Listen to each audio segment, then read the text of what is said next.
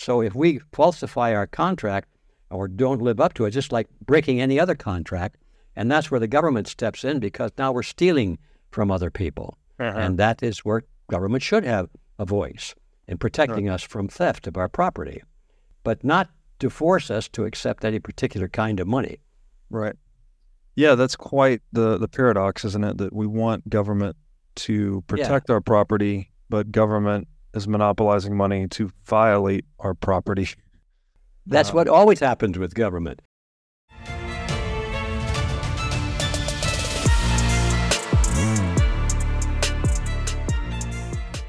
Hey everybody, welcome to the What is Money Show. I am thrilled to have you here joining me on my mission to help shine light on the corruption of money.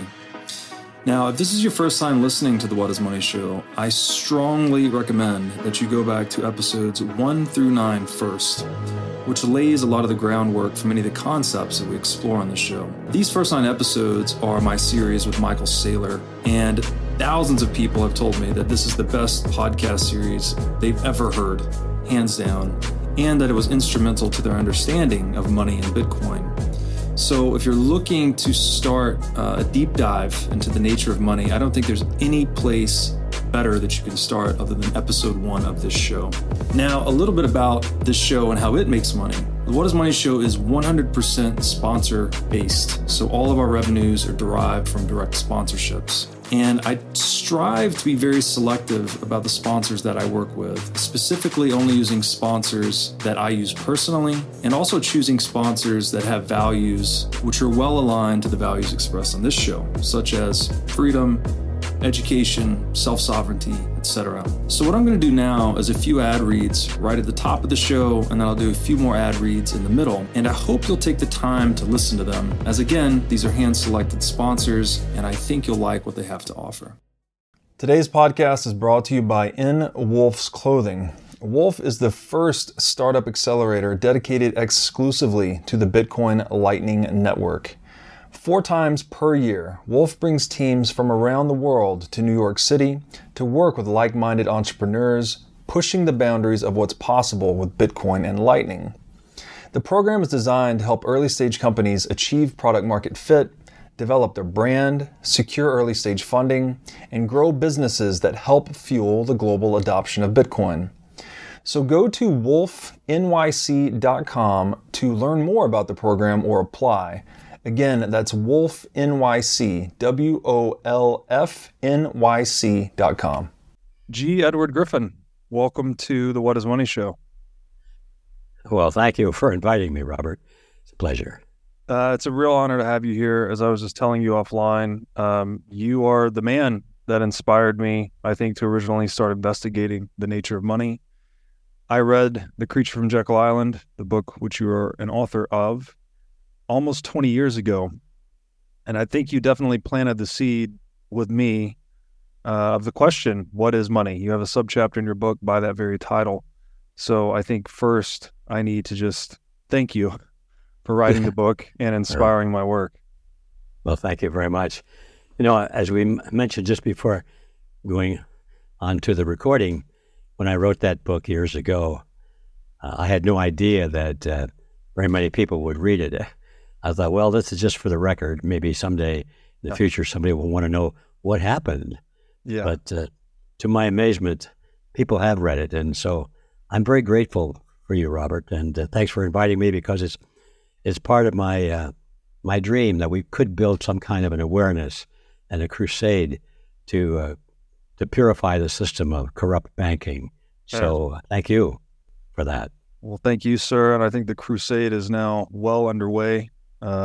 Seems like in the digital age, people are asking more questions. People are having more peer-to-peer conversations. Truth seems to be coming to the surface more quickly in different domains. I think Bitcoin has energized the conversation around money. And the scam that is central banking is definitely having some light thrown on it. So I think that is a good thing. Right. I thought we would start today actually at the conclusion of your book. Many people in my audience are familiar with The Creature from Jekyll Island. They're familiar with central banking. We talk a lot about central banking. We talk a lot about the nature of money. But I wanted to just read some excerpts from the conclusion to your book and then ask you a really broad question about the overall thesis. So at the end of your book, you enumerate 7 reasons we should abolish the Federal Reserve System, which are: it is incapable of accomplishing its stated objectives. It is a cartel operating against the public interest. It is the supreme instrument of usury. It generates our most unfair tax. It encourages war. It destabilizes the economy. And it is an instrument of totalitarianism. And as you conclude the book, you write, "The creature has grown large and powerful since its conception on Jekyll Island. It now roams across every continent and compels the masses to serve it, feed it, obey it, worship it. If it is not slain, it will become our eternal Lord and Master. Can it be slain? Yes, it can. How will it be slain? By piercing it with 1,000,000 lances of truth. Who will slay it? 1,000,000 crusaders with determination and courage. Crusade has already begun." So I want to ask you just a very broad question about the book, given that conclusion. What is the creature from Jekyll Island? Why is it malevolent to the core? And what can be done about it? Well, basically, all 3 questions were answered to some extent by the list that you just reviewed. The core to the answer of what it is an understanding of what a cartel is. A lot of people today think that a cartel is, well, that's the drug cartel. They associate that word with drug cartel today. But of course, the word cartel is a long-term legitimate word to describe a grouping of commercial interests. Any kind, could be drug, but mostly in the real world, drug cartel is a relatively minor player compared to banking, for example. It's a conglomeration or grouping of independent business enterprises which have decided to stop competing with each other and join together and cooperate to control their mutual market, to eliminate competition so that they can increase their profits and not have to worry about competing with newcomers and so forth. In other words, to improve their profits and to eliminate the choice of the consumer. So cartels are logical evolution of business enterprises. As long as government stays out of it, they don't last very long because competition always creeps in and somebody else wants to be the chief dog. And so first thing you know, they have another competitor and another one. And finally, you're back to the free market again. But when government steps in, because members of the cartel are very wise in this regard, they spend a tremendous amount of their profit money to buy politicians. And they buy the politicians who write laws which sound to the public like they're wonderful because they're protecting the people and assisting the economy and improving a standard of living and all that sort of propaganda. But in reality, it's just to prevent the public from having a choice in these matters. And so cartels always get together and they fix prices and share markets and so forth to the detriment of the consumer. And so the Federal Reserve, in answer to the first question, is what it is. It's a cartel. It's no different than a banana cartel, a drug cartel, an oil cartel. It happens to be a banking cartel. So that's what it is. And if people understood that, and they understood that it is not an agency of the federal government. It is a private organization, which is a stunning reality. It certainly was to me. Most people find that hard to believe. Mm-hmm. But the Federal Reserve is a conglomerate or a cartel of private banks. And these banks the bankers were so wise in their actions that they, back in 1910, they began the propaganda campaign to draft and create the Federal Reserve. And then in 1913, they actually passed it into law. It, meaning the Federal Reserve Cartel Agreement. And there's a little history involved there. It's why I call my book The Creature from Jekyll Island. is because it's not because Jekyll Island has a creature that comes out of the slimy lagoon or anything like that. It's worse. It's because the Federal Reserve comes out of this private, very secret meeting that took place on Jekyll Island, which is a real island off the coast of Georgia back in 1910. And it's made up of representatives of the largest banks in the United States with their connections, their brotherhood in the big banks in Europe as well. So it was done in secret, private organization of bankers coming together, agreeing not to compete with each other anymore and to form like a labor union for plumbers or something like that. They're going to regulate their economy, so make it cushy for the plumbers that you've got to pay the same rate to all plumbers, or they have to charge the same rate and so forth. And so you can't have any plumbers coming in and say, well, I can do that cheaper, because he gets drummed out of the union if he does that. He's not in the union in the first place. So they formed this banking cartel on Jekyll Island, and that was the beginning of it all. And then they took this cartel agreement that they drafted among themselves to benefit themselves in the economy. They took it to Washington, and they took 3 years to convince the congressmen there and the senators that this would be a great opportunity for them to become statesmen and vote for it and stabilize the economy and all that sort of thing. When in fact it was a private cartel agreement. And I don't think many of those congressmen and senators really understood that at the time. They just thought it was a piece of legislation that they didn't understand, but surely the bankers understood it. And so they just eventually all buckled under, and they voted for it into law in 1913. So coming to the conclusion of this long ladder of information is that they have a cartel agreement to preserve and expand the power of the banks, a private agreement. They take it to Washington. They convince the politicians to pass the private agreement into law called the Federal Reserve Act. Now, a private agreement suddenly becomes law of the land. And so if you and I do not abide by the terms of the private agreement, we can go to prison. But it's not a government creation. It's a private creation. But the government just was stupid enough, these congressmen were idiots enough, to sign it into law and give it the power of the government. So it was a partnership, in another way of looking at it, between the politicians, the political scientists, and the monetary scientists. That's what the Federal Reserve is, a cartel and a partnership between the bankers and the politicians. So that probably tells you enough right there if you understand what's going on in the world.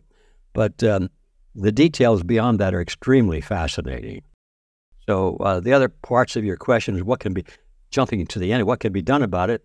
I use the metaphor of 1,000 spears, or what was the word I used? Knives or something to cut it. A million lances of truth. Lances of truth, yeah. Right. Well, yeah, but it takes more than truth, Robert. There's an old saying, which I used to use a lot, and then I began to realize that it was a bunch of bunk. The old saying is that truth will ultimately prevail if enough energy is spent to bring it to light. And that's not true, because truth by itself has a great deal of power. But if men are cowardly to stick to the truth, it fails. So it takes courage besides truth. It takes manly action. It takes a strong stance. It takes organization. It takes the acquisition of political power, because you're fighting political power. And truth by itself is not strong enough. You have to take that truth and convert it into action. And this is something that took me a long time to realize over the years, that we've had the truth. We've been, people like me, long before me, have been yelling the truth, screaming it from the housetops, but nobody heard it because it was banned in a way. It was not popular. So most people, including myself, never heard the truth. You've got to hear the truth. And then And then we see today people know a lot of truth, but they're afraid to act on it. I'll just take a moment and say, take a look at what's happening in our health field right now with this thing, this non-truth called COVID. The official story of that is so different than what most people think. No. And if anybody stands up and says, but wait a minute, that's not true, and they want to tell the truth, they're banned from the internet and so forth. So the truth by itself is powerless. Well, not powerless, but it's not enough. It's not the complete story. So we get back to the question of what can be done about it. Not only do we have to write books about it, not only do we have to talk about it and hold lectures on it and send emails on it and hold meetings and so forth like that, we have to require and reacquire, I should say, the political power, the influence over writing the laws. First, the thing that has to be done is to abolish the Federal Reserve System, because that's the instrument of this monster. As long as that is astride, and as long as it has the power over our economy, the power of issuing our money, and we can't do anything about it except complain, it's like being in a prison. We're all prisoners, and we can get together and complain all we want to about the food. And we have the truth that the food is lousy. Oh, the truth is out there. The food is lousy. The guards are cruel. They take all the good stuff and take it home, and we get the garbage. It's the truth. Everybody knows the truth, but we're still prisoners because they've got the guns and we're behind the bars. So that's the reality that we face today. People know the truth increasingly, but it's not enough. We have to get out of the prison. Wow, that's brilliantly said. We'll also talk about truth a lot on this show, but that's a great point that it needs to be acted upon. Otherwise, it's just not worth. Yeah. It's worthless if it's not acted upon. Basically, it's not enough to know. Yeah, it's not really worthless, but it's pretty close to it because the truth is easy to overcome if people are afraid to step up and speak it. Right. Pretend like they don't know it. Some years ago, I did an interview with a KGB defector by the name of Yuri Bezmenov, and he defected from the Soviet Union, and at great risk to his life, by the way. And I had a chance to catch him when he was in the United States for a little while, and I interviewed him, and I asked him, actually not on camera, I wish I had, but off the record, we were having lunch or something, and I said, Yuri, to the people this was back in the day of the Soviet Union, and it was really full-blown communism in Russia. I said, do the people living there in the Soviet Union today, do they really believe all this nonsense about Marxism, Leninism, and the people's this and the people's that, and evil capitalism and Marxism and socialism being the ideal when they can see it's not working? I said, do they really believe that? And he said, of course not. But they pretend to. Because first of all, if they don't, they're in deep, deep trouble. And secondly, it's easier. And they can usually get a little better living by pretending than if they spoke the truth. They would be cut off from their food. They wouldn't have their food coupons. They wouldn't have a place to live. They'd be downgraded in their job, and they would just not be able to live very well. So everybody's afraid to speak the truth. I've often thought about that because increasingly in the rest of the world, and increasingly here in the United States, we are now living under the Soviet system that he was talking about. Man. Yeah, it's well said that lying is often a path of least resistance. Yeah. And that's another aspect of truth, is that it's hard, right? It's hard when you're in the minority. Yes. Yeah. And what is that saying, that a lie can make its way around the world while the truth is still putting on its shoes? The lying seems to be an expeditious thing, but it always leads to catastrophic consequences. Yeah. And the Soviet Union's an interesting one because they were living a lie, as you just described. Mm-hmm. There was another saying that was popular there that because the money was so broken, Soviets said something like, they pretend to pay us and we pretend to work. The incentives were so broken inside of communism that it wasn't even an economy, it was actually a diseconomy. It was all theater. Yes. Everybody's doing what they were expected to do and said what they were expected to say, and they kept everything else secret. Yes. to their inner thoughts, afraid in many cases even to talk to their close loved ones and their family, because they never knew who was going to betray them. Yes. And I think it's worth mentioning here too that central banking is basically monetary Marxism, right? This was measure number 5 in Marx's manifesto to the Communist Party in 1848. He demanded the need for a central bank, basically, to implement Marxism. So there's deep connections between these false ideologies and central banking itself. So back to what you were saying earlier. So cartels, groups of competitors that come together that decide to stop competing with one another for their collective benefit, right? So they can move towards an oligopoly or monopoly, perhaps, charge higher prices, deliver lower quality services. But that doesn't work in a free market because, as you said, in a cartel, there are incentives to defect, right? If everyone's price fixing, well, then I have an incentive to go and charge a lower price and therefore get more market share. So the cartel needs some kind of government intervention or violent intervention to persist. It does, yeah, to preserve it, because otherwise there'll be mavericks that will break away. Yes. Yeah. So cartels always seek legislation to support our cartel agreement to make it sound good, so the gum-chewing public won't know any better. They say, "Oh yeah, well that's good." Like we have a new law that fixes the price of milk so that everyone can afford milk. Mm-hmm. We need milk for little babies, and so we need the government to fix the law to guarantee that everybody can the prices so that everybody can afford milk.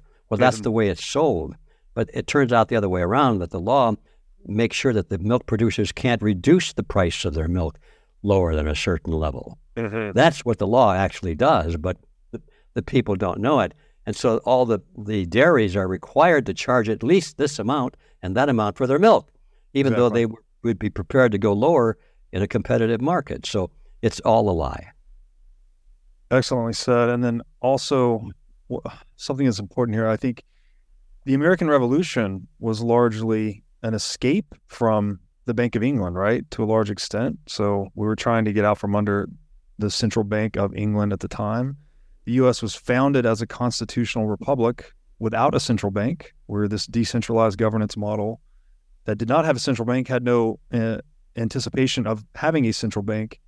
And the Federal Reserve was actually the third attempt, right? They had tried to implement a central bank twice before. I think they had one temporary central bank during, maybe it was the Civil War. The American Civil War, I think we had a bank for a span of 25 years, and Andrew Jackson didn't renew it. I might be wrong on my history there. Well, Andrew Jackson was slayed the bank, the central bank at that time. Yeah, that was a big event in history. Yes. And so I guess part of this narrative, right, that the U.S. was set up to be without a central bank. It resisted the implementation of a central bank twice successfully. On the third attempt, we got the creature from Jekyll Island. So part of this first step toward successfully implementing the U.S. central bank or the Federal Reserve System, as you write in your book, was to scramble the public's understanding of the nature of money itself. And so if you don't mind, I'll read a brief excerpt here. And this is from the subsection in your book titled, "What is Money?" And you wrote that the first step to this maneuver was to scramble the definition of money itself. For example, the July 20th, 1975 issue of the New York Times, in an article entitled "Money Supply, a Growing Muddle," begins with a question: what is money nowadays? The Wall Street Journal of August 29th, 1975 comments, "The men and women involved in this arcane exercise of watching the money supply aren't exactly sure what the money supply consists of." And in its September 24th, 1971 issue, the same paper said a pro-International Monetary Fund seminar of eminent economists couldn't agree on what money is or how banks create it. Even the government cannot define money. Some years ago, Mr. A.F. Davis mailed a $10 Federal Reserve note to the Treasury Department. In his letter of transmittal, he called attention to the inscription on the bill, which said that it was redeemable in lawful money, and then requested that such money be sent to him. In reply, the Treasury merely sent 2 $5 bills from a different printing series bearing a similar promise to pay Mr. Davis Mr. Davis responded, "Dear sir, receipt is hereby acknowledged of two $5 United States notes, which we interpret from your letter are to be considered as lawful money. Are we to infer from this that the Federal Reserve notes are not lawful money? I am enclosing one of the $5 notes which you sent to me. I note that it states on the face, the United States of America will pay to he, the bearer on demand, $5. I am hereby demanding $5. 1 week later, Mr. Davis received the following reply from Acting Treasurer M.E. Slendy. Dear Mr. Davis, receipt is acknowledged of your letter of December 23rd transmitting one $5 bill, United States note with a demand for payment of $5. You are advised that the term lawful money has not been defined in federal legislation. The term lawful currency no longer has such special significance. The $5 United States note which received with your letter of December 23rd is returned herewith.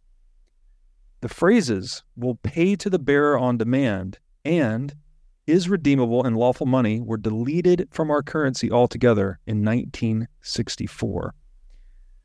So, can we just talk about that little exchange? And then maybe you could go into the differences, as you do in your book, between commodity money, receipt money, fiat money, and fractional money. Yeah, that's so fundamental. And I'm glad that you picked up on that, Robert, because that's the reason I put that section in the book, because unless people had an understanding of what money is, all the rest is just hopeless. Uh-huh. We're talking about something and we haven't defined the topic yet. And interestingly enough, even though there's a great void of understanding of what money is, it's not complicated, really. It's pretty simple. No. And as I went back over the historic records, all the way back to the beginning of the founding of the United States, it was pretty clear to me that people in those days had no trouble understanding what money was.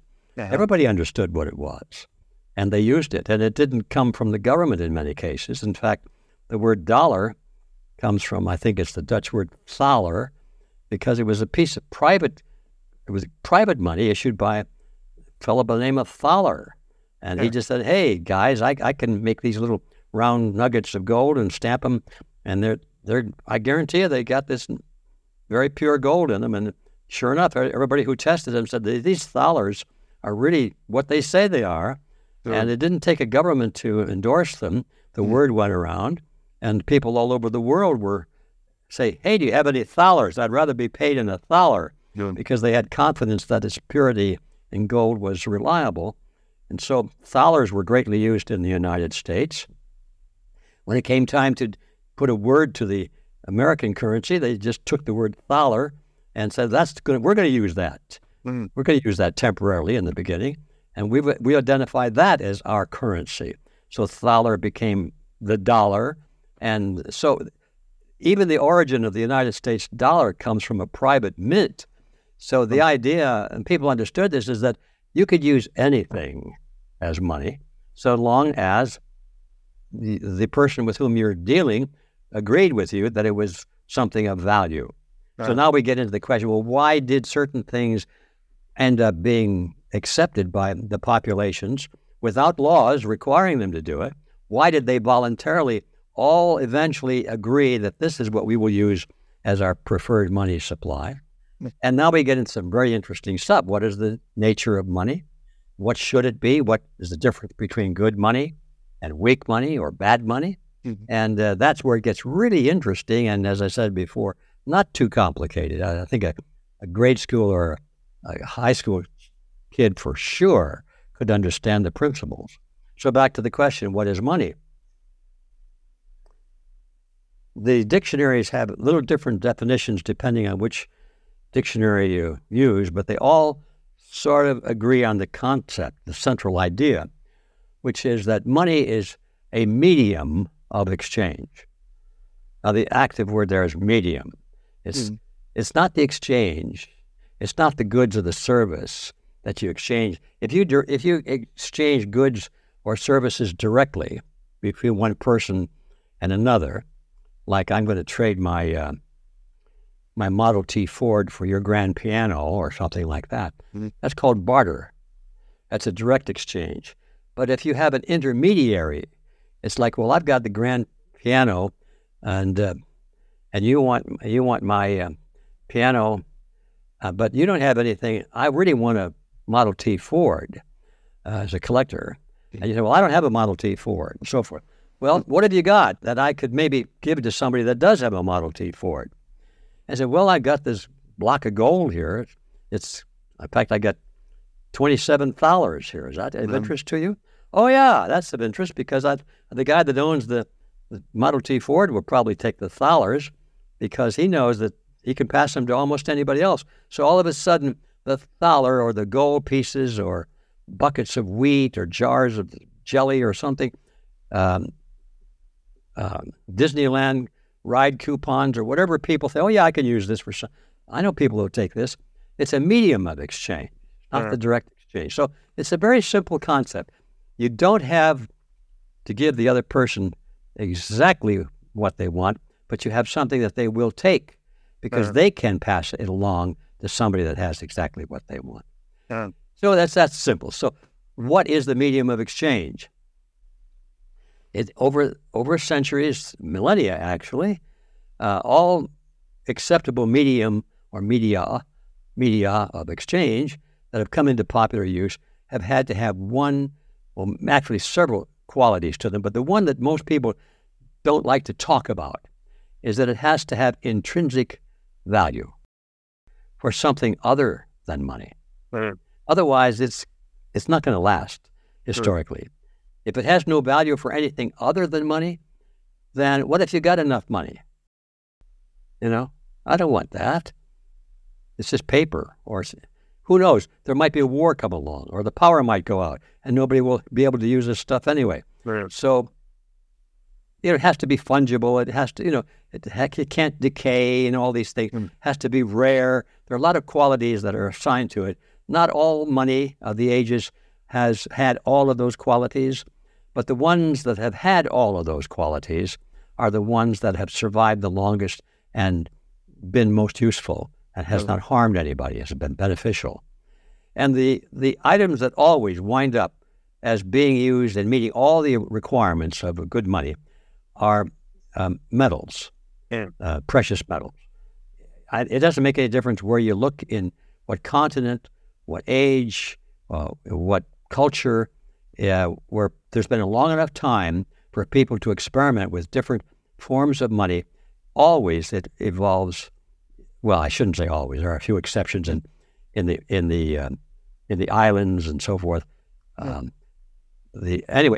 In all the major continents and all the major civilizations, it always evolved into gold and silver. Not because somebody said, you will take gold and silver. We are hereby writing a law that gold and silver are going to be our money. It's because people chose it by popular demand and experience.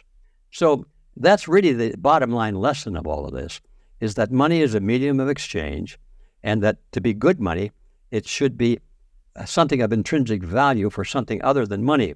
And the reason for that, as I think it's important to explore, is because something of intrinsic value for something other than money means that it takes human effort to produce, just like what you're exchanging it for. Goods or services take human effort. If you exchange a piece of paper that takes no effort except to run it through a printing press, and you exchange it for a Model T Ford, there was a bad exchange, because here's something that took human effort on one side and took nothing but political resolve on the other side. Somebody's going to get cheated on this deal in the long term. So that in a nutshell, you could actually talk for days about the importance of all those other elements of what is a good money and so forth. But you always come back to the understanding that something of intrinsic value. Now, that's something that people don't like to talk about today, who are really deeply into cryptocurrencies or digital currencies, because they do not, they'll argue that it has intrinsic value because people accept it and you can use it for certain accounting transactions that you can't do well with other forms. But I'm not talking about that. that's not the definition of intrinsic value that takes human effort to produce. So it's a question that even brings into question how really valuable the digital currencies are that we're talking about, because it just takes political will. It just takes a group of politicians raising their hands, say, I vote for this, and then that money comes into creation. And you expect that to compete on an even scale with something that takes human effort to produce. It's a dream. It won't happen. It won't persevere over time. If you are a business owner or manager, you should know these three numbers: 36,000, 25, and 1. 36,000 is the number of businesses that have upgraded to NetSuite by Oracle. NetSuite is the #1 cloud financial system, which allows you to streamline accounting, financial management, human resources, and more. NetSuite turns 25 years old this year. That's 25 years of helping businesses do more with less, close their books in days rather than weeks, and to drive down cost. And finally, 1, because your business is one of a kind. So with NetSuite, you get a customized solution for all your key performance indicators in one efficient system with one source of truth. NetSuite is everything you need all in one place. Right now, you can download NetSuite's popular KPI checklist designed to give you consistently excellent performance absolutely free at netsuite.com/whatismoney. That's netsuite.com/whatismoney to get your free KPI checklist. Again, netsuite.com/whatismoney. Now I'd like to tell you about our sponsor, iCoin Technology. iCoin has just released a sleek new hardware wallet. It looks like a mini iPhone with a little touch screen and camera on it. The device has no Wi-Fi, no cellular connection, no GPS. It's a strictly physically cold hardware wallet. Like I said, it's got a high-res 3-inch touch screen. It's got a camera for air gapping the wallet. It's got optional Bluetooth compatibility. And it's really a brand new UI, UX experience for a hardware wallet, making it very accessible, easy to use, not intimidating. And as we always talk about on this show, the only way you can truly own your Bitcoin is by having it in self-custody. So you need a device like iCoin Wallet to truly own your Bitcoin. Go to iCoinTechnology.com today and use promo code Bitcoin23 for 30% off of this new sleek hardware wallet. So, now if you want to go into the history of it, I'll try and make that very, very simple. In the beginning, the natural money was those things of intrinsic value. In the very beginning, I believe, as discovered in the clay tablets they found, and when they were digging through the ancient civilizations in Nineveh and so forth, they came across this huge storehouse of clay tablets underneath some temple. That here's the history of the historic world. We're going to find out what already happened. Well, it turned out that most of them were accounting records of jars of wheat. Ahab gets 7 jars of wheat anytime he wants it, and we're storing it and so forth. And that's what most of those records were. There were some very interesting historic records too, like the Epic of Gilgamesh, which is the world's first true story in it. And that's where you find the story of Noah's Ark, actually written thousands of years before the Bible and so forth. It's the origin of the story of Noah's Ark. But the point really is that most of these historic records were jars of wheat. So that was what they were using as money in the very beginning. If you had wheat, excess wheat, put it in a jar, and boy, anybody would take it in exchange for their services or something else that they had. And then later on, they would exchange cattle and other livestock. In fact, the word pecunia, we use it in our language today. A pecuniary transaction means a monetary transaction. And I'm told that the origin of that word, pecunia, is Latin for cow. So a pecuniary transaction is a transaction using cows as something of intrinsic value. And then finally, the development of metals came along, and that was really of intrinsic value because you needed metals like iron and eventually steel for weapons. Now, there's nothing more vital in a primitive society than a weapon to defend yourself, and if you have a more aggressive mind, a weapon to steal your neighbor's stuff. And weapon for a sword, and having metal for a sword, and metal for a shield to protect yourself against the other guy's sword, and finally, metal for guns and off and running. So metal made its debut as the first deviation of money away from livestock and living things. And finally, the development of precious metals introduced an element of scarcity, which is a very important ingredient of good money. Mm-hmm. Whereas it turned out that eventually iron and copper were not so scarce after all, after the refinement techniques were improved. So there's the history of it. You go from one item of intrinsic value to another and end up with precious metals. Now, maybe someday in the future, that evolution will go into something like uranium or something like that because of the energy component. But that hasn't happened. Whatever it is, it will be something that will be scarce, and it'll have great value for something other than money. Mm.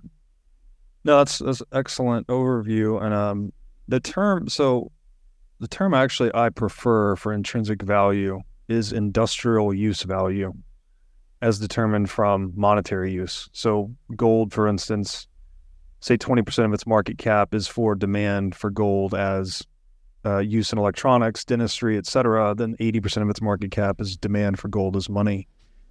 And I think the example of pecuniary that you cited there and the jars of wheat are very telling, because money in this way, it's kind of like a form of stored energy, right? A stored potential energy.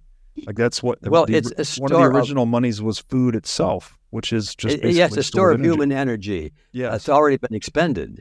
Right. Yeah, it's already in part of what you are looking at. It's already in it. Yes. So the proof of work, right? And this is so essential, right? The proof of work that's imbued or represented by that money is so important, because back to your other point, if money is that instrument that we use to acquire goods and services, and all goods and services require human energy, doesn't it only make intuitive and obvious sense that the money itself should also require energy to produce? Otherwise, someone could just, if you can produce the money for free and use it to acquire things that are costly, then you have this asymmetric relationship that you can just, quote unquote, print money and steal from the providers of goods and services. Exactly. Yeah. And that's the system we live under today. Yes. That's precisely what we're talking about when we speak of the Federal Reserve System and all the other central banks of the world. Yes.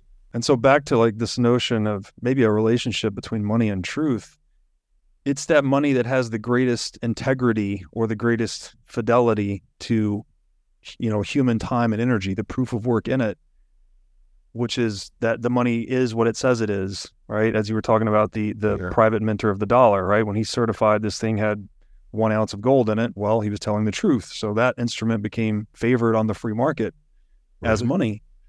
And I guess the one point of possible disagreement between us would be just on Bitcoin specifically. I know that Bitcoin doesn't serve any industrial use, but it does have proof of work built into it. So you have to expend energy to create Bitcoin. And so I do think that it could serve the role of good money. And my thinking there is looking at the properties of gold itself. You mentioned a few of them, though I usually narrow it down to divisibility, durability, recognizability, portability, and scarcity. I think gold was basically the best tool for the job historically. It's satisfying those 5 properties that people seek in money. And Bitcoin does that job even better. But it does, and this is like Mises' regression theorem, right? Where he says money has to start as some commodity and have an industrial use before it can become money. Bitcoin does violate that in a way. So it's I guess an interesting, outstanding debate. But in my mind, people are ultimately going to seek out those properties, and I don't see any technology that better satisfies those desired properties of money other than Bitcoin.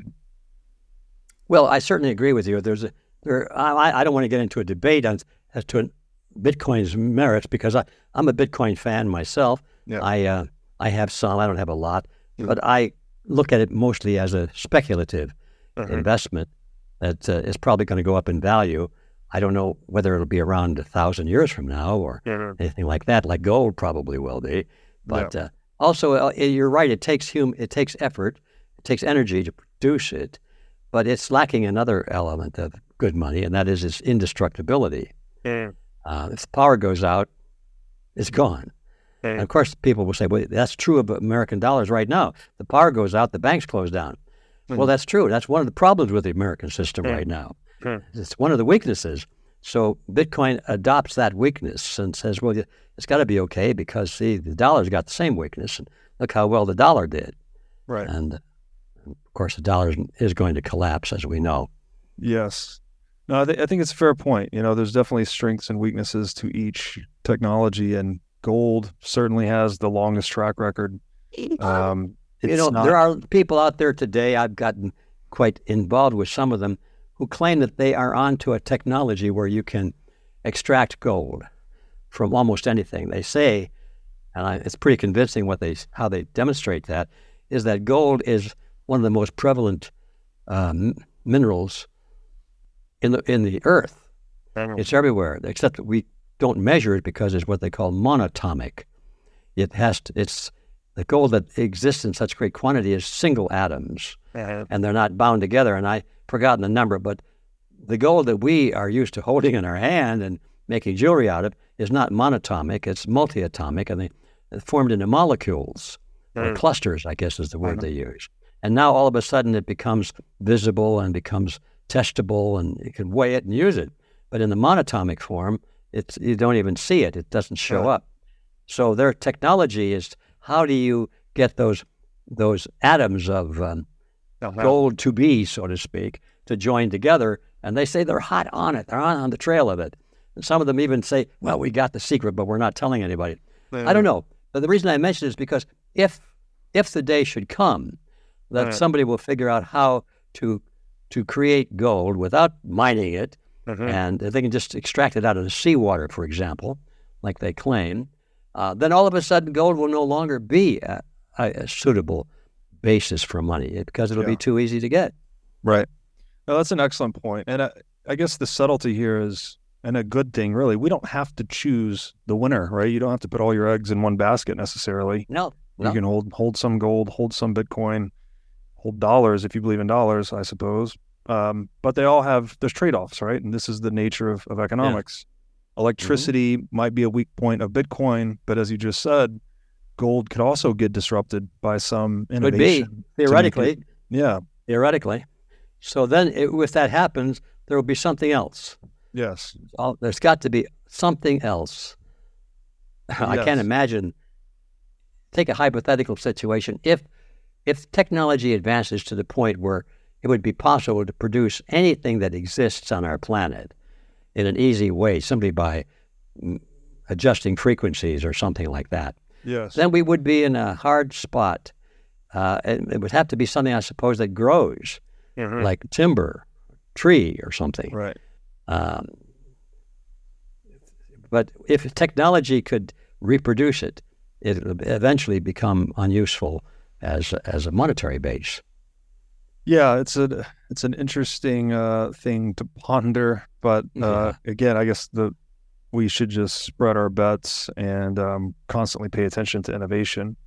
I do want to ask you something here. So there's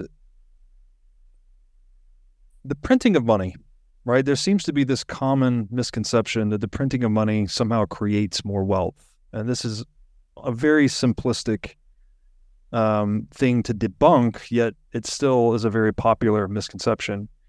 And so, and I'm going to cite something here in your book, but like when we're looking at the prices of goods and labor, or goods and services expressed, let's say in something like gold, which we would call true money, versus something like fiat, which would be a lawful money, we see that and you go through this history in your book, that the only real changes in price occur through advances in technology, right? As technology becomes better, productivity improves, and real prices go down. But obviously in a regime where we're printing money, we're accustomed to prices going up over time. This is something that's been normalized.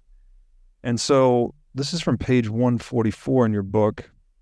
You wrote that with gold as the monetary base, we would expect that improvements in manufacturing technology would gradually reduce the cost of production, causing not stability, but a downward movement of all prices.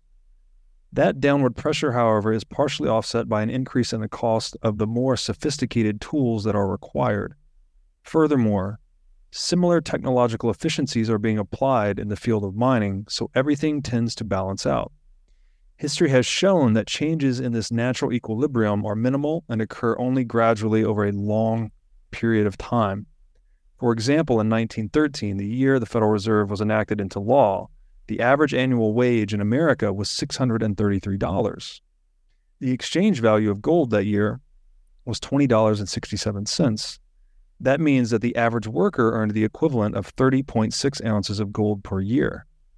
In 1990, the average annual wage had risen to $20,468. That is a whopping increase of 3,233%, an average rise of 42% per year for 77 years. But the exchange value of gold in 1990 had also risen. It was $386.90 per ounce. So the average worker, therefore, was earning the equivalent of 52.9 ounces of gold per year. That is an increase of only 73%, a rise of less than 1% per year over that same period. It is obvious that the dramatic increase in the size of the paycheck was meaningless to the average American. The reality has been a small but steady increase in purchasing power, about 1% per year, that has resulted from the gradual improvement in technology. This and only this has improved the standard of living and brought down real prices, as revealed by the relative value of gold. So my question is this, it's such a pernicious problem because people want their wages to go up. They want the value of their portfolios to go up. They want to see nominal values increase. It has like kind of what I call this cognitive optical illusion. You think you're getting richer, right? If you have number of dollars go up in your account, even if purchasing power of dollar go down. So has this been the primary way that the public has been misled into believing that the expansion of the money supply is in some way beneficial? And if so, what can we do to wake people up from this cognitive optical illusion? Well, I think it is one of the two reasons. One is because it feels good. Oh, yeah. Gee, I got a 5% increase in pay, Myrtle. Let's go out and have dinner and celebrate. Well, yeah. So it feels good. It seems sensory. It appeals to our senses. We get more money going in the bank account. And the other part is that the general public is ignorant or prefers to be not mindful of the fact that inflation at the same time is eating away the purchasing power. So he didn't really get an increase in wage at all in terms of standard of living.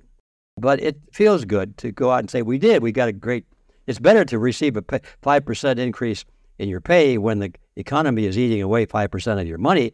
It's better than not to get that increase in pay, of course, because it's better to stay even than to lose ground. But I think the two reasons, people either do not understand this relationship that we're discussing, or they choose not to think about it because it's unpleasant, and they don't think there's anything they can do about it. So they choose to remain willfully ignorant of the problem and go about their daily lives blissfully ignorant and not distress themselves with these unpleasant thoughts, because that leads to the conclusion that maybe I better do something about it. And that's troublesome to people that are being taught in the school systems, as I was, that you don't have to do anything. Just depend on your good old government. They'll take care of you. Right. So just, if you got a problem with the money supply, write to your congressman. Yeah, no, it's a tricky problem. And I wonder if you have any simplistic analogies that you've used to convey this to people. One that I've heard is like, if we could decrease, the actual size of an inch, for instance, well, you could increase the square footage on your house, right? By decree, effectively. But the actual size of your house is unchanged. And that's sort of what we're doing when we debase money, right? We're just saying, we nominally have more money, but we haven't created any wealth. So are there certain ways or approaches you've taken to delivering this insight to people in a simplistic way? Well, I think that is the simplistic way. You just say, you measure everything with the yardstick. Okay, you issue the yardstick. And you say, gee, I want to buy, let's see, some lumber. I want to buy a a piece of 2x4 that's 12 feet long. Sure. Okay, that's a 2x4. We got a measurement there. We got 12 feet long, and the price on that, used to be $3, let's say, and now it's $6. But it's still the same piece of lumber. No. So what happened? Well, the trouble is that the dollar also is a yardstick, No. and it shrunk. Yeah. Now, this lumber didn't shrink because that took human energy to produce, but the dollar was made up out of thin air, out of some calculations by politicians and bankers.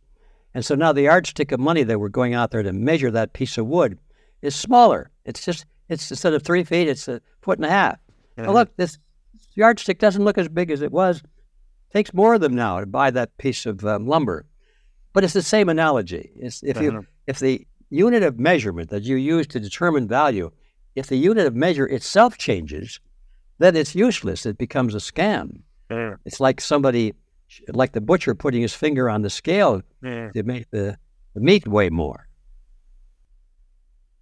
Yeah, it's a great point. I think these analogies are hopefully useful to people that get mystified by money and why printing money is not good. It's good to understand. Another analogy just occurred to me. My wife was always talking about the fact that size 7 dress, now they call it size 3. Just making you feel better about your dress size. Make you feel better about it, yeah. Oh, I'm not getting fat anymore. I used to wear a 7. Now I'm down to a 3, honey. Look at this. That's funny. Yeah. Okay. Yeah. We need simple analogies because people get mystified by printing money. So I think standards of measurement is definitely a useful one. I want to ask you another question here. So this is on page 146 in your book, and you're talking about, like we mentioned, portability of money being a useful property. Also, concealability was pretty important, right? People needed to be able to conceal their wealth and move it around so they, obviously wouldn't get robbed. And coinage, the standardization of coinage too. Well, coins were concealable, but they were also standardized. That sort of helped lubricate the wheels of trade. And so I'll read a quick excerpt here. This is from page 146 in your book. You wrote that as the concept of money was slowly developing in the mind of ancient man, it became obvious that one of the advantages of using gold or silver as the medium of exchange was that because of their rarity as compared to copper or iron, great value could be represented by small size. Tiny ingots could be carried in a pouch or fastened to a belt for ease of transportation. And of course, they could be more readily hidden for safekeeping. Goldsmiths then began to fashion them into round discs and to put their stamps on them to attest to purity and weight. In this way, the world's first coins began to make their appearance. It is believed that the first precious metal coins were minted by the Lydians in Asia Minor, which is now northwest Turkey, in about 600 BC. The Chinese used gold cubes as early as 2100 BC, but it wasn't until the kings stepped into the picture that true coinage became a reality. It was only when the state certified the tiny disc that they became widely accepted, and it is to the Greeks more than anyone that we owe this development. So I'm just curious here, and I know I don't want to get into a debate either, but I'm just curious your thoughts about if we look at something like Bitcoin that is a non-corporeal money, it's totally weightless. So any value it has, it's almost by definition highly concealable, right? It's just information. And then also because it's just information, it's very portable. And so this is two domains where I think it's a very useful money, right? For people that are maybe trying to flee an oppressive regime, et cetera, et cetera. Yeah. Would you expect free market actors to favor these properties of a digital money in certain circumstances? And could you see it, I guess, operating side by side with something like gold? I would like to see it. Yes, first of all, I can visualize that. And secondly, I would like to see it operating side by side with gold, because that's the only way we'll have to judge which is the best. Let them operate side by side, see how they perform. Yeah. I don't think any of us are smart enough to predict all these multifaceted forces interacting with each other. Right. And who knows what the technology, what the political environment is, what the culture will change, opinions will change, economic scarcity will change. People will be starving and desperate. What kind of a system are they going to be living under? Are they free to make choices, or are they all going to be enslaved? All these issues, let them exist. In fact, I'm a strong opponent of the gold standard for that reason. At first, I thought it was a great idea. Like, I think gold or silver should be standard money. But then I got to realizing, well, what I think is not important. No. What do you think and everybody else? Why should I impose my will on other people if they think something else is better? Why should I force them to accept the thing that I think is better? If I really believe in freedom of choice, I have to give it to others as well. So then it's finally dawned on me that, well, why just back away and not force anybody to take anything? Let them choose. Let the free market act on this. Just like you can choose what kind of a car you want to drive, or what kind of piano you want to buy. I guess I'm into pianos today, or something, and cars. Anyway, yeah, let the free market decide. I think that is the solution. So the idea of state-sponsored money is a big mistake in my view. I think the state's role is perhaps to certify that certain coins or certain bullion pieces are what they say, because now we're in a different realm. It's not just that they're gold or silver, it's that they're a contract. They claim that this is what they are, and that's a contract. They claim to deliver 1 ounce of 0.999 gold if you accept it. That's the contract. So if we falsify our contract or don't live up to it, just like breaking any other contract, and that's where the government steps in, because now we're stealing from other people. And that is where government should have a voice in protecting us from theft of our property, but not to force us to accept any particular kind of money. Right. Yeah, that's quite the paradox, isn't it? That we want government to protect our property, but government is monopolizing money to violate our property. That's what always happens with government. Yes. We want government to protect our houses and our property, anything we have. And the first thing you know, they're telling us what we can pay for it, how we can use it, and whether we can even own it. Yes. So we hire a patrolman to patrol the neighborhood against crooks, and the first thing you know, the patrolman is telling us what school we have to send our kids to and what he has to learn in school and what we have to pay our employees and all the rest. The guy we hired becomes our master. Yes. One of my highest health priorities is keeping my brain in top shape. To take care of my brain power, I do many things, such as striving to read, write, exercise, and meditate daily. One of the latest tools in my brain power toolkit is MindLab Pro. MindLab Pro is a nootropic supplement that is scientifically proven to enhance your brain power. When I take MindLab Pro, my mind feels like it has a better grip on the world. My thinking is more lucid, and the articulation of my speech is much more clear. MindLab Pro has been tested in rigorous, double-blind, placebo-controlled human trials and has been proven to enhance brain power for users in every age group. MindLab Pro is an advanced formulation of 11 nootropic ingredients and is backed by research from 1,473 human trials conducted over a period of 32 years. So if you're looking to start enhancing your brain power, MindLab Pro is an excellent solution. Go to mindlabpro.com/breedlove to start enhancing your brain power today. Again, that's mindlabpro.com/breedlove. Now I'd like to tell you about our sponsor, CrowdHealth. CrowdHealth is a Bitcoin-enabled alternative to legacy health insurance. Now let's face it, legacy health insurance is an absolute scam. Nobody can explain this better than the legendary comedian Chris Rock. Insurance. You got to have some insurance. You got to. There's an insurance. They shouldn't even call it insurance. They should just call it in case shit. Like, I give a company some money in case shit happens. Now, if shit don't happen, shouldn't I get my money back? So with CrowdHealth, instead of just paying premiums that you'll never see again, you can hold part of this pool of savings in dollars and in Bitcoin through CrowdHealth. And when you have a health event, you can draw against this pool of communal savings. So go to joincrowdhealth.com/breedlove to learn more or sign up. Now I'd like to tell you about our sponsor, Wasabi Wallet. With Wasabi Wallet, you can receive, send, and store Bitcoin privately. In Wasabi Wallet, your transaction history and wallet balance are completely hidden. Wasabi Wallet is easy to use, all of its privacy features are built in by default, and it works with any amount of Bitcoin. Wasabi users can make CoinJoin transactions together with BTC Pay server users or Trezor Suite users.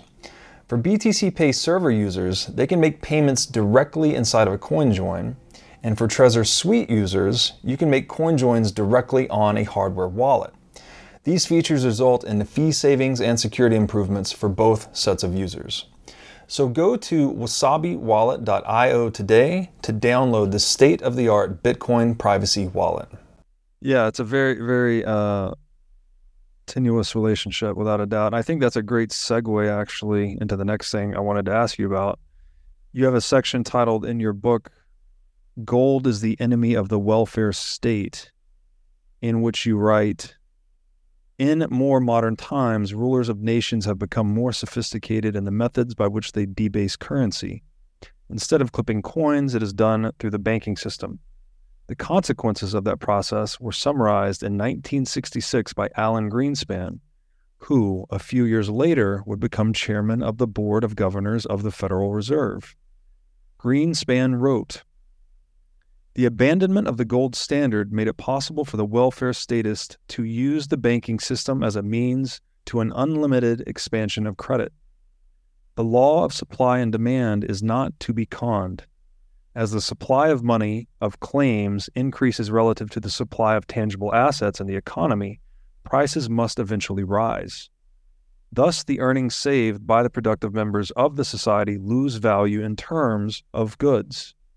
When the economy's books are finally balanced, one finds that this loss in value represents the goods purchased by the government for welfare or other purposes.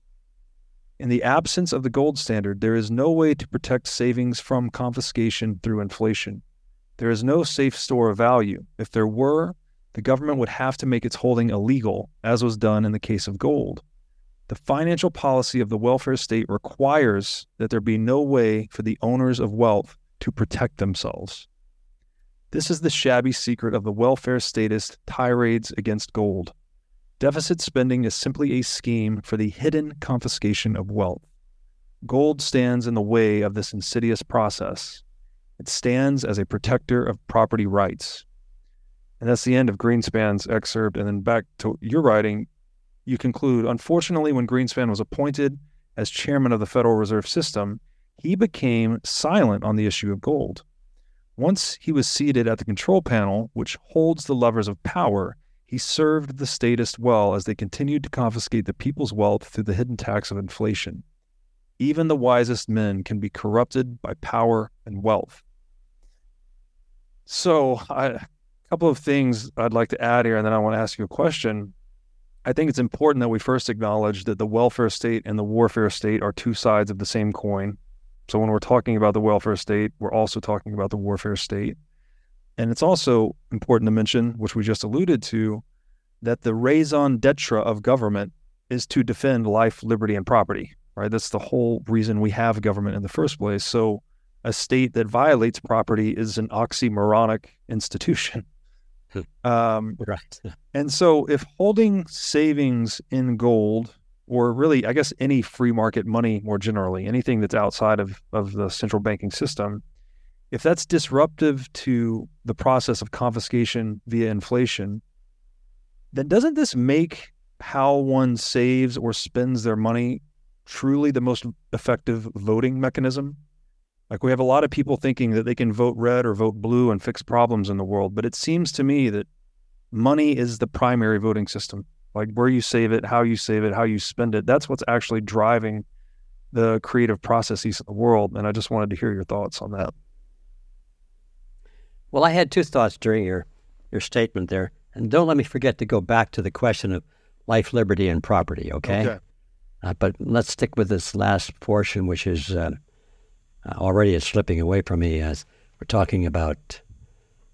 money as a voting system. A voting system, yes, of course.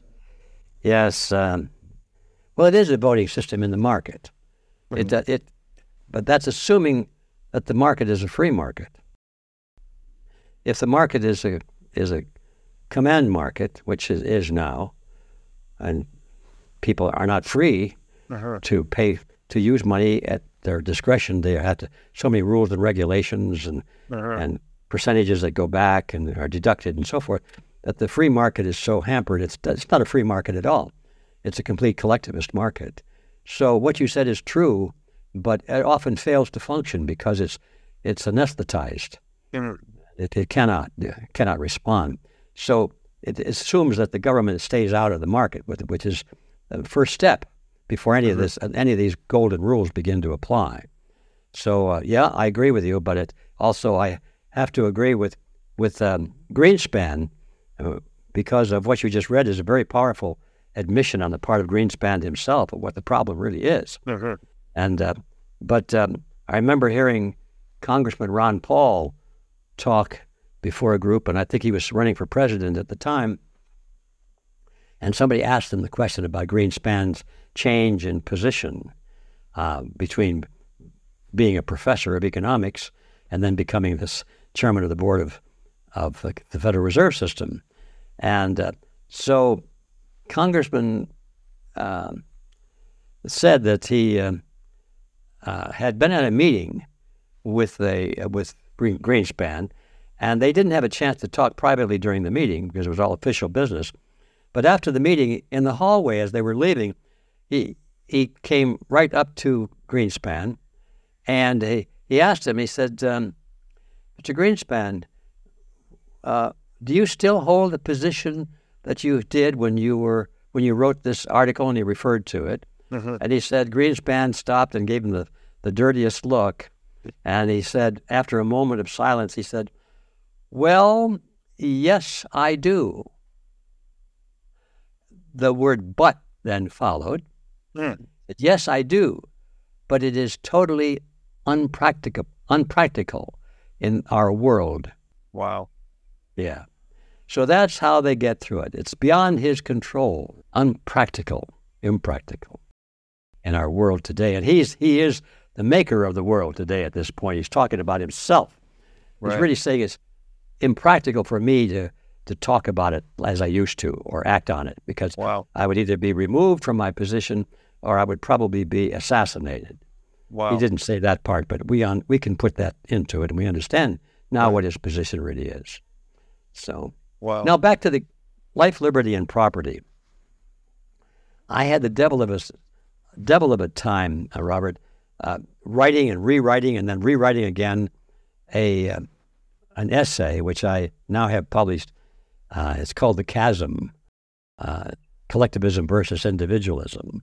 And I was listing all the principles of individualism, and one of them is, of course, the defense of life, liberty, and property. That's the logic behind that argument was that the state is what we might call the legalized use of force and violence.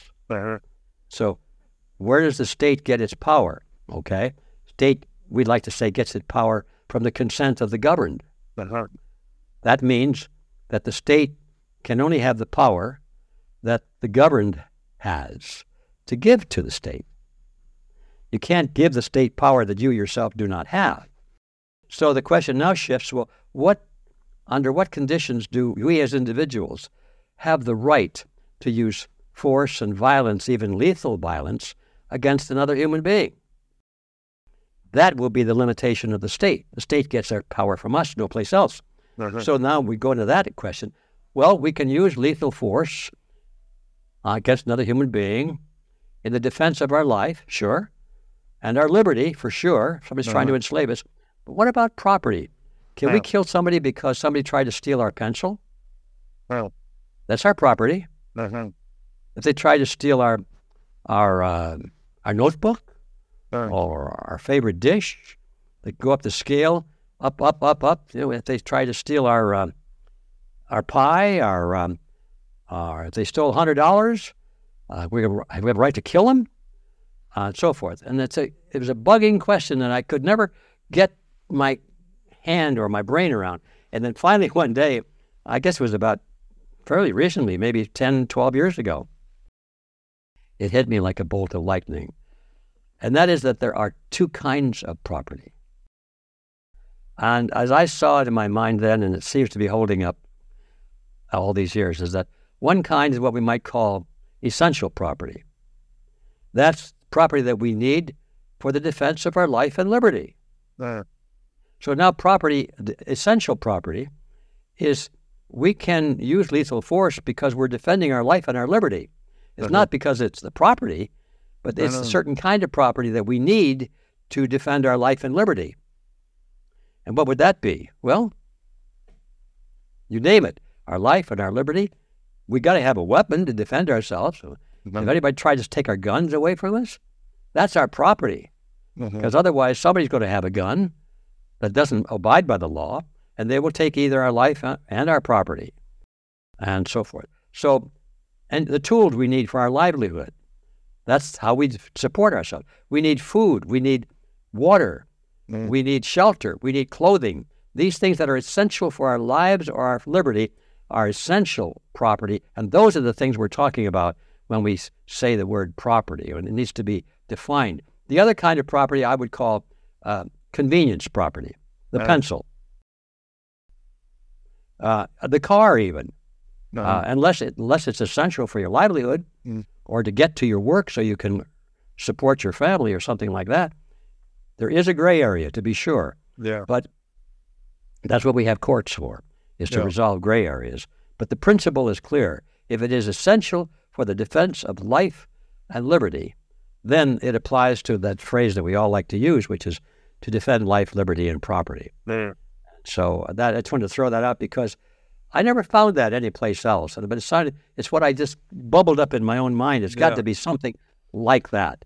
And if anybody has any objection to it and can find any flaws with it, I would like to know about it because it needs to be refined then. No, well, it reminds me of Rothbard wrote about the concept of proportionality. So if someone steals your pencil, for instance, you don't have the right to kill them. Well, you really have, what he asserted at least, was that the thief owes you the pencil back and he owes you one more for the tort. So it was like a 2-for-1 kind of thing. And basically the crime needed to be proportionate to the retribution. But it wasn't enough to just get the pencil back because then the thief didn't incur any loss, right? There was no disincentive to the attempted theft because they didn't have a pencil before, they didn't have a pencil after.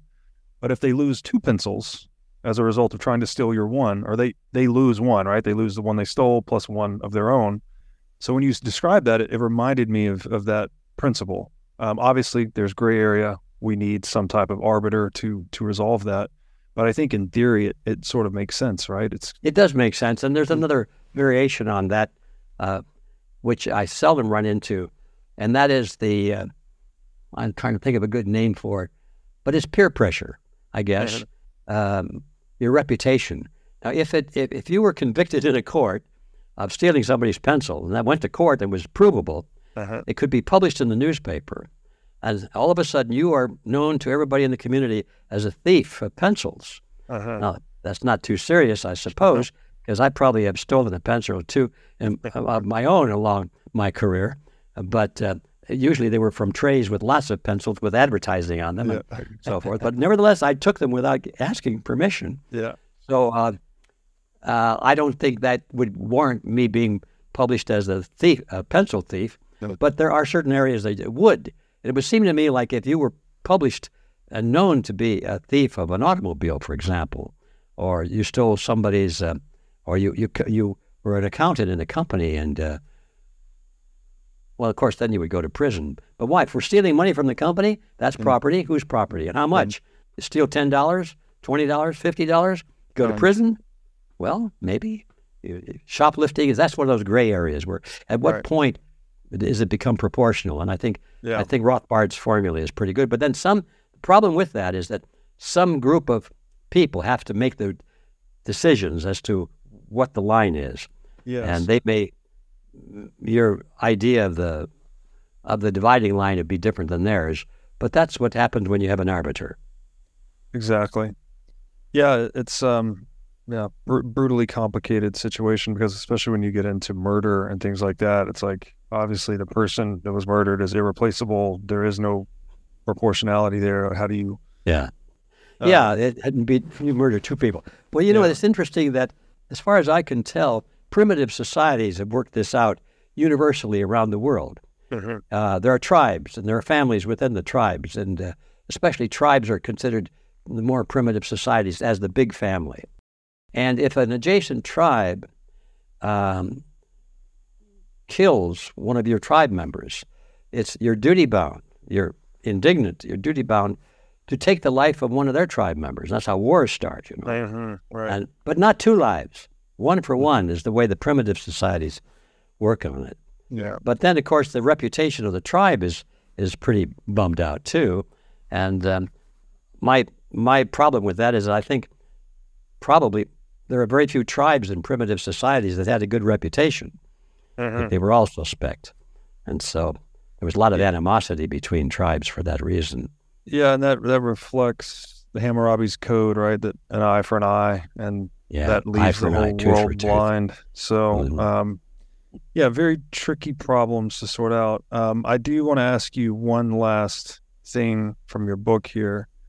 So we've talked about inflation as being a hidden tax, right? It's money printing is basically stealing purchasing power from savers, but it tricks people into believing that it's a good thing because nominal prices are going up. And I've mentioned this a lot, and I'm pretty sure you agree based on your writing.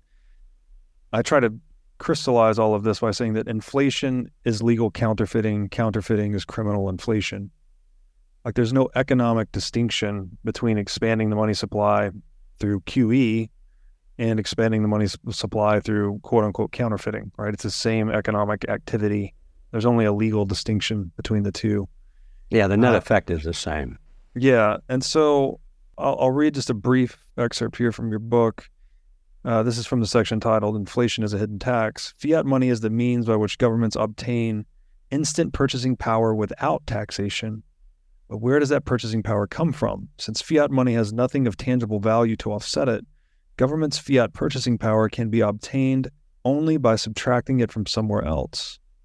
It is, in fact, collected from us all through a decline in our purchasing power. It is therefore exactly the same as a tax, but one that is hidden from view, silent in operation, and little understood by the taxpayer. In 1786, Thomas Jefferson provided a clear explanation of this process when he wrote, "Everyone through whose hands a bill passed lost on that bill what it lost in value during the time it was in his hands. This was a real tax on him, and in this way the people of the United States actually contributed those millions of dollars during the war, and by a mode of taxation the most oppressive of all, because the most unequal of all." So is, in your estimation, this legal counterfeiting or inflation, is this the most pernicious socioeconomic problem in the world because it's used to steal in broad daylight, and there's so much, it seems to me like there's a lot of plausible deniability related to it, because what we had, $6 trillion counterfeited in 2020, at least. I think it's expanded since then.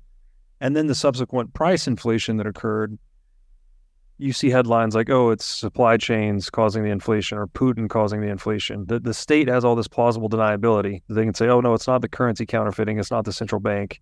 It's all these other reasons why prices are going up. Is this the most pernicious socioeconomic problem we have in the world today? My quick answer would be yes. The second most would be the exchange of money, taking from some and giving to others in the name of welfare or some beneficial goal. And I put that in second place because it's more visible. Everybody can see that. Oh yeah, I'm being taxed because they're giving it to bail out Ford Motor Company. Mm-hmm. So that came out of my pocket to get Ford Motor Company back and its stockholders back in business. I don't like that. Nobody's getting me back in business. So it's visible. But with the inflation process, it's invisible. It takes a pretty good understanding of the process before you can see that the money is being taken from you. Yeah, it's again, because it's I guess not so intuitive. It seems like it's a really big problem because, like, when I look at the war on terror, for instance, the U.S. spent somewhere in the neighborhood of $2.5 trillion over 20 years. And they also printed, I think in that same time period, like $2.8 trillion. Now, if you divided that amount by the number of U.S. households, it came out to something like $80,000 per U.S. household. Had they had to spend that, had they had to pay for the war on terror through explicit taxation, people would have been very resistant, right? Had they received a bill for $80,000 and said, you need to pay this. Well, they'd been hell to pay. But because they can print money, people don't understand what, the price inflation is the tax, and then people are none the wiser, and we get more war, more deception, et cetera. So, that's it. Absolutely. Mm-hmm. Yeah. That's why my view of banking has changed over the years as I get a deeper and deeper understanding of some of these more subtle aspects that we're talking about. Is that in the beginning I thought, well, these guys were just crooks in silk hats, trying to look for a way to milk the system and get away with it and make it legal, which was true. That's what they were doing. But then when I see this long-term process and the hidden process and the fact that the public has remained passive throughout it without rebelling, where in the past, previous to the invention of fractional reserve banking and prior to inflation and digital currencies and all that stuff, in the beginning, it looked to me like once the taxation level got to somewhere near the 40% of the productivity of the people, there was a revolution. The king was disposed, and a new system came in, usually under profits of we'll get rid of the corruption. But then, of course, it brought its own corruption in a new form, and before long, it was right back to where it was, if not worse. But nevertheless, there were rebellions. There were tax rebellions in history. But once they got this inflation scheme going, nobody could see it as a tax. They didn't understand it, which is why the politicians and the bankers love it so much, because it's sleight of hand, nobody sees it, and it's a crime committed in broad daylight. Wonderfully said. Mr. Griffin, I think I've kept you long enough. It's one of my favorite topics, Robert. Well, we thank could you talk for days on this, I suppose. Yeah, thank you for your time, and then thank you for your unparalleled contributions to this discussion. I do think this is the most important book on the nature of central banking, and I've recommended it highly. I really appreciate you taking the time to do this today. Do you have any parting words? And if not, could you please let my audience know where they can find you on the internet? Well, yes. I think my poignant words, I'm out of those already. I hope I've already spoken those. Let's see, where you can find me on the internet. I suppose the best place would be to start with, we have several websites. My commercial website is realityzone.com. That's where we have books and recordings and videos and things on this and similar topics. But that's the only place we sell things. The other websites are all, you have nothing to sell but ideas and concepts. Right. And I would start there with redpilluniversity.org. And that will put you in touch with redpillexpo.org. We have a new expo coming up in June of next year. And that's where we bring together some world-crushing speakers, and would probably be talking about some of these issues, plus many more. And that's a good start, I would say. I've prepared this booklet I talked about before called The Chasm, Collectivism versus Individualism. And if anybody would like a free copy or free download of that, see if I can remember the website or the URL to get it. It's it'll be Chasm, CHASM, /realityzone.com. I think that'll do it. It's very simple. Chasm /realityzone.com. We will make sure that is correct and put that in the show notes for people that are If interested. it doesn't work, please call me and we'll correct it. All right. We'll make sure we get it. Make sure we get it right. Yeah. It's about a 50-page document, and the reason I'm plugging it is because I think that a greater understanding of the differences between collectivism and individualism is absolutely necessary to deal with all of the many complex problems that we're facing. Because if you keep peeling off the skin, the onions of the skins of the onion, you get down, I don't know, somewhere in the middle of that onion, there's a core. Right. And the core is this idea of collectivism versus individualism. People are saying, oh, we got communism, socialism, fascism, Nazism, then we got capitalism over there, and we got Republicans versus Democrats, and like socialism versus capitalism, all these words, nobody knows what they mean. That's right. And they mean very little, actually, except what the speaker means them to mean at the point at which he makes the statement. Yes. But if you go back to the foundational base of all of these ideas, you find that they all are based on this conflict between the idea of individualism on the one hand versus collectivism on the other. And communism, socialism, fascism, Nazism, all those are variants of collectivism. They're the same. It was an amazing discovery for me to make that the communism and fascism were the same. Yes. And Nazism were the same, and so forth. So if we don't understand that, then we're probably not going to be able to find our way through the weeds and get to a real honest solution. So I urge everybody on a free download on that. That's where you find a little discussion on this issue about life, liberty, and property, for example, be in there too, and other things. So that's it. That's enough. And thank you for inviting me. Wonderful. It has been my honor. Thank you, sir, for doing this. All right. Thank you. Good luck.